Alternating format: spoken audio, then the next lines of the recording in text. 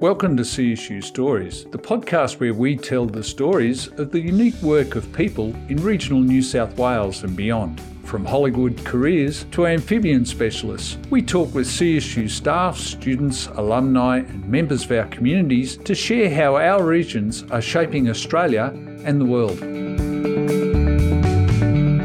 Today I'm speaking with Associate Professor Mehmet Ozalp, Head of the Centre for Islamic Studies and Civilisation based in Sydney. Mehmet is a keen observer of Middle Eastern politics and associated activist groups in the region and their influences on and implications for the West. Mehmet, when did you first become interested in Middle Eastern politics? I've been interested all along in my Islamic Studies career because we are living in an interdependent world.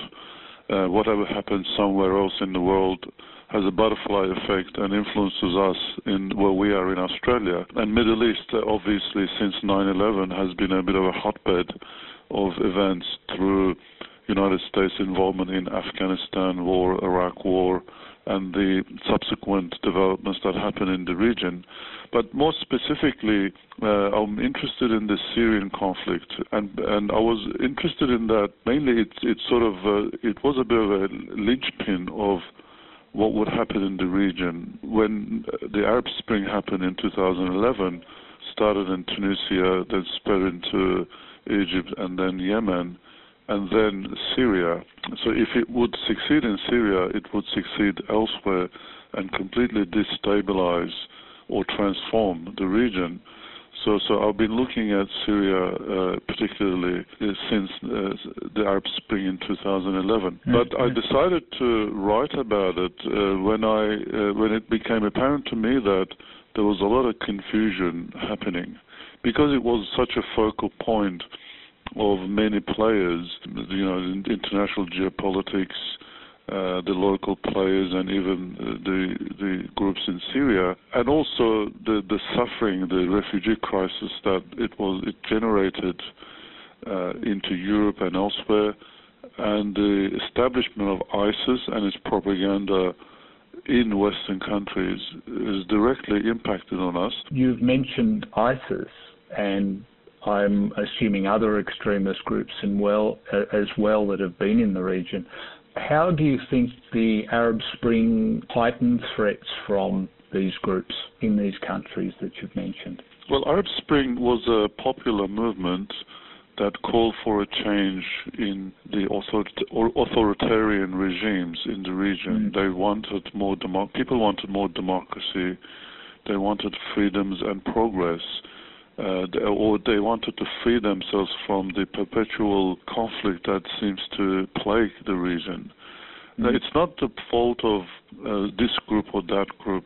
Middle East has been, firstly, it's been colonized through late 19th, early 20th centuries, and after World War II, it was a focal point for the Cold War between the United States and Soviet Union, which continues today in Syria as well. So that really the colonization, then Cold War influences really destabilized the nation, and it prevented stable democracies to emerge. And so by 2011, when there was social media and people are more people in the Middle East are aware of what's going on in the world and they can communicate. So they said it's enough. We need change. So it was a positive development. But when these authoritarian governments didn't like it, and like in Syria, they did not hand over power or relinquish power in peace or through democratic means, and that started to cause civil war, particularly in Syria. And where there is civil war, there will always be resistance groups, insurgents emerge, and some of these will be radical, or the radical groups take advantage of the conflicts like this to open up new grounds for them, which ISIS did. So I think we need to keep that into account. For sure. What do you think that this has meant for the West with this continuing conflict in places like Syria? I think, again, we're living in one interdependent world, so we cannot avoid say, there's a conflict here, I don't care about it. And second, and largely that interdependence comes from the flow of resources and trade that the Western world needs. The oil and then the products have to flow freely. So we don't want conflict in anywhere in the world. That's particularly true for European Union, United States, and to some extent Australia as well. Maybe Australia is less so. And also there's the colonial past, so there's a responsibility there on the West that what we're seeing here is a product of a history where the Western powers are involved. So I think the responsibility, in my view, is that the solutions have to be developed together as well. And in these solutions, and often solutions are identified as military solutions, which doesn't work. It just makes it worse. We saw that in Iraq. And what I think is needed is we need something like a Marshall Plan, for Middle East. A bit like when Japan lost the war. There was a massive Marshall Plan to aid the country to develop it or bring it on its 2 feet. And the reason was that we didn't do that for Germany after World War I. That prompted Hitler to come to power and cause World War II. So the thinking after World War II was we have to help the ones who are defeated so that they don't have bitterness and come back for a third one. So although I'm not saying, there is bitterness in the Muslim world about the colonization past, or whatever is happening now, namely the invasion of Iraq, is a massive thing. It's a massive disturbance to the region. There's the first Gulf War, the second Gulf War, and you can't just pack up your bags and leave, the region to its own fate. There is responsibility on all sides. Sure.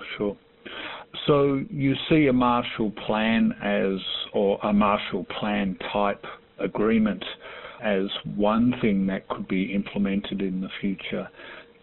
What else do you see for the future in the relations between the Middle East and the West? Well, things are getting better. It used to be far worse. What's better is that firstly the Middle Eastern countries have more freedom. It's not like we are in Cold War or colonization era. So those societies and countries and the people in those countries have a responsibility for their own futures. Having said that, I mentioned earlier that the West has a responsibility as well. So what that requires is collaboration and the change in thinking. The Muslim world needs to stop thinking of the West as the cause of all problems or colonizers, because you have to get rid of that colonized mindset, as I sometimes refer to Muslims, or in a critical way. Secondly, from the Western side, there needs to be more genuine attempt to understand Muslims and Islam and not lump everyone in the same radicalized basket, and be prepared to work together in a collaborative way to improve the region so that the whole world could improve. I think it's a change in the mindset is needed, which should result in change in the nature of the relationship between the West and the Muslim world, and then that hopefully will produce solutions on the ground that can be implemented. I think sometimes we don't see a solution because people are not ready to think in solution terms. They think in adversarial positions, and once they take adversarial positions, you can't collaborate.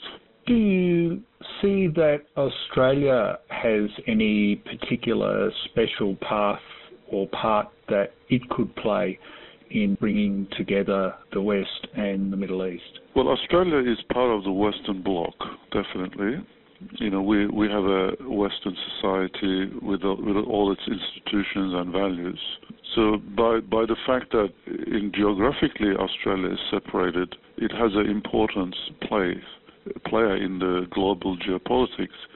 So we can use, but we don't have the population or the economic or the political power to lead that bloc. Like Australia does not lead the Western bloc. United States does, European Union does. But nevertheless, we are a player, we're on the table, that we could use our position on that table as a soft power for really good objectives. And I'm not sure if we are doing that. It seems that Australia sometimes tags along with other people's plans and policies rather than develop our own unique policies.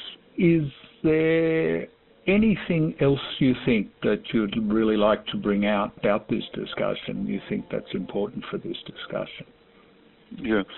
What is happening in the Western world, especially we have seen the impact of this with the Christchurch mosque attack, is that there's a massive problem of Islamophobia, which is being fueled by online fringe groups that come from very different, like far-right groups, white supremacists, or now there's a growing group of men in Western societies that are called incels, or involuntary celibates, who are losing out in the sexual marketplace because that sexual marketplace has changed dramatically with the invention of Tinder, that they feel they're left out. And one of the things that these ideologies push forward is that the Western society is collapsing, the populations are reducing, the white race will disappear, and Muslims are coming in to take over,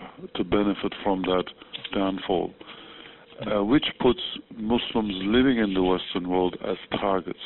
There are Muslims who live in Australia and other United States, United Kingdom.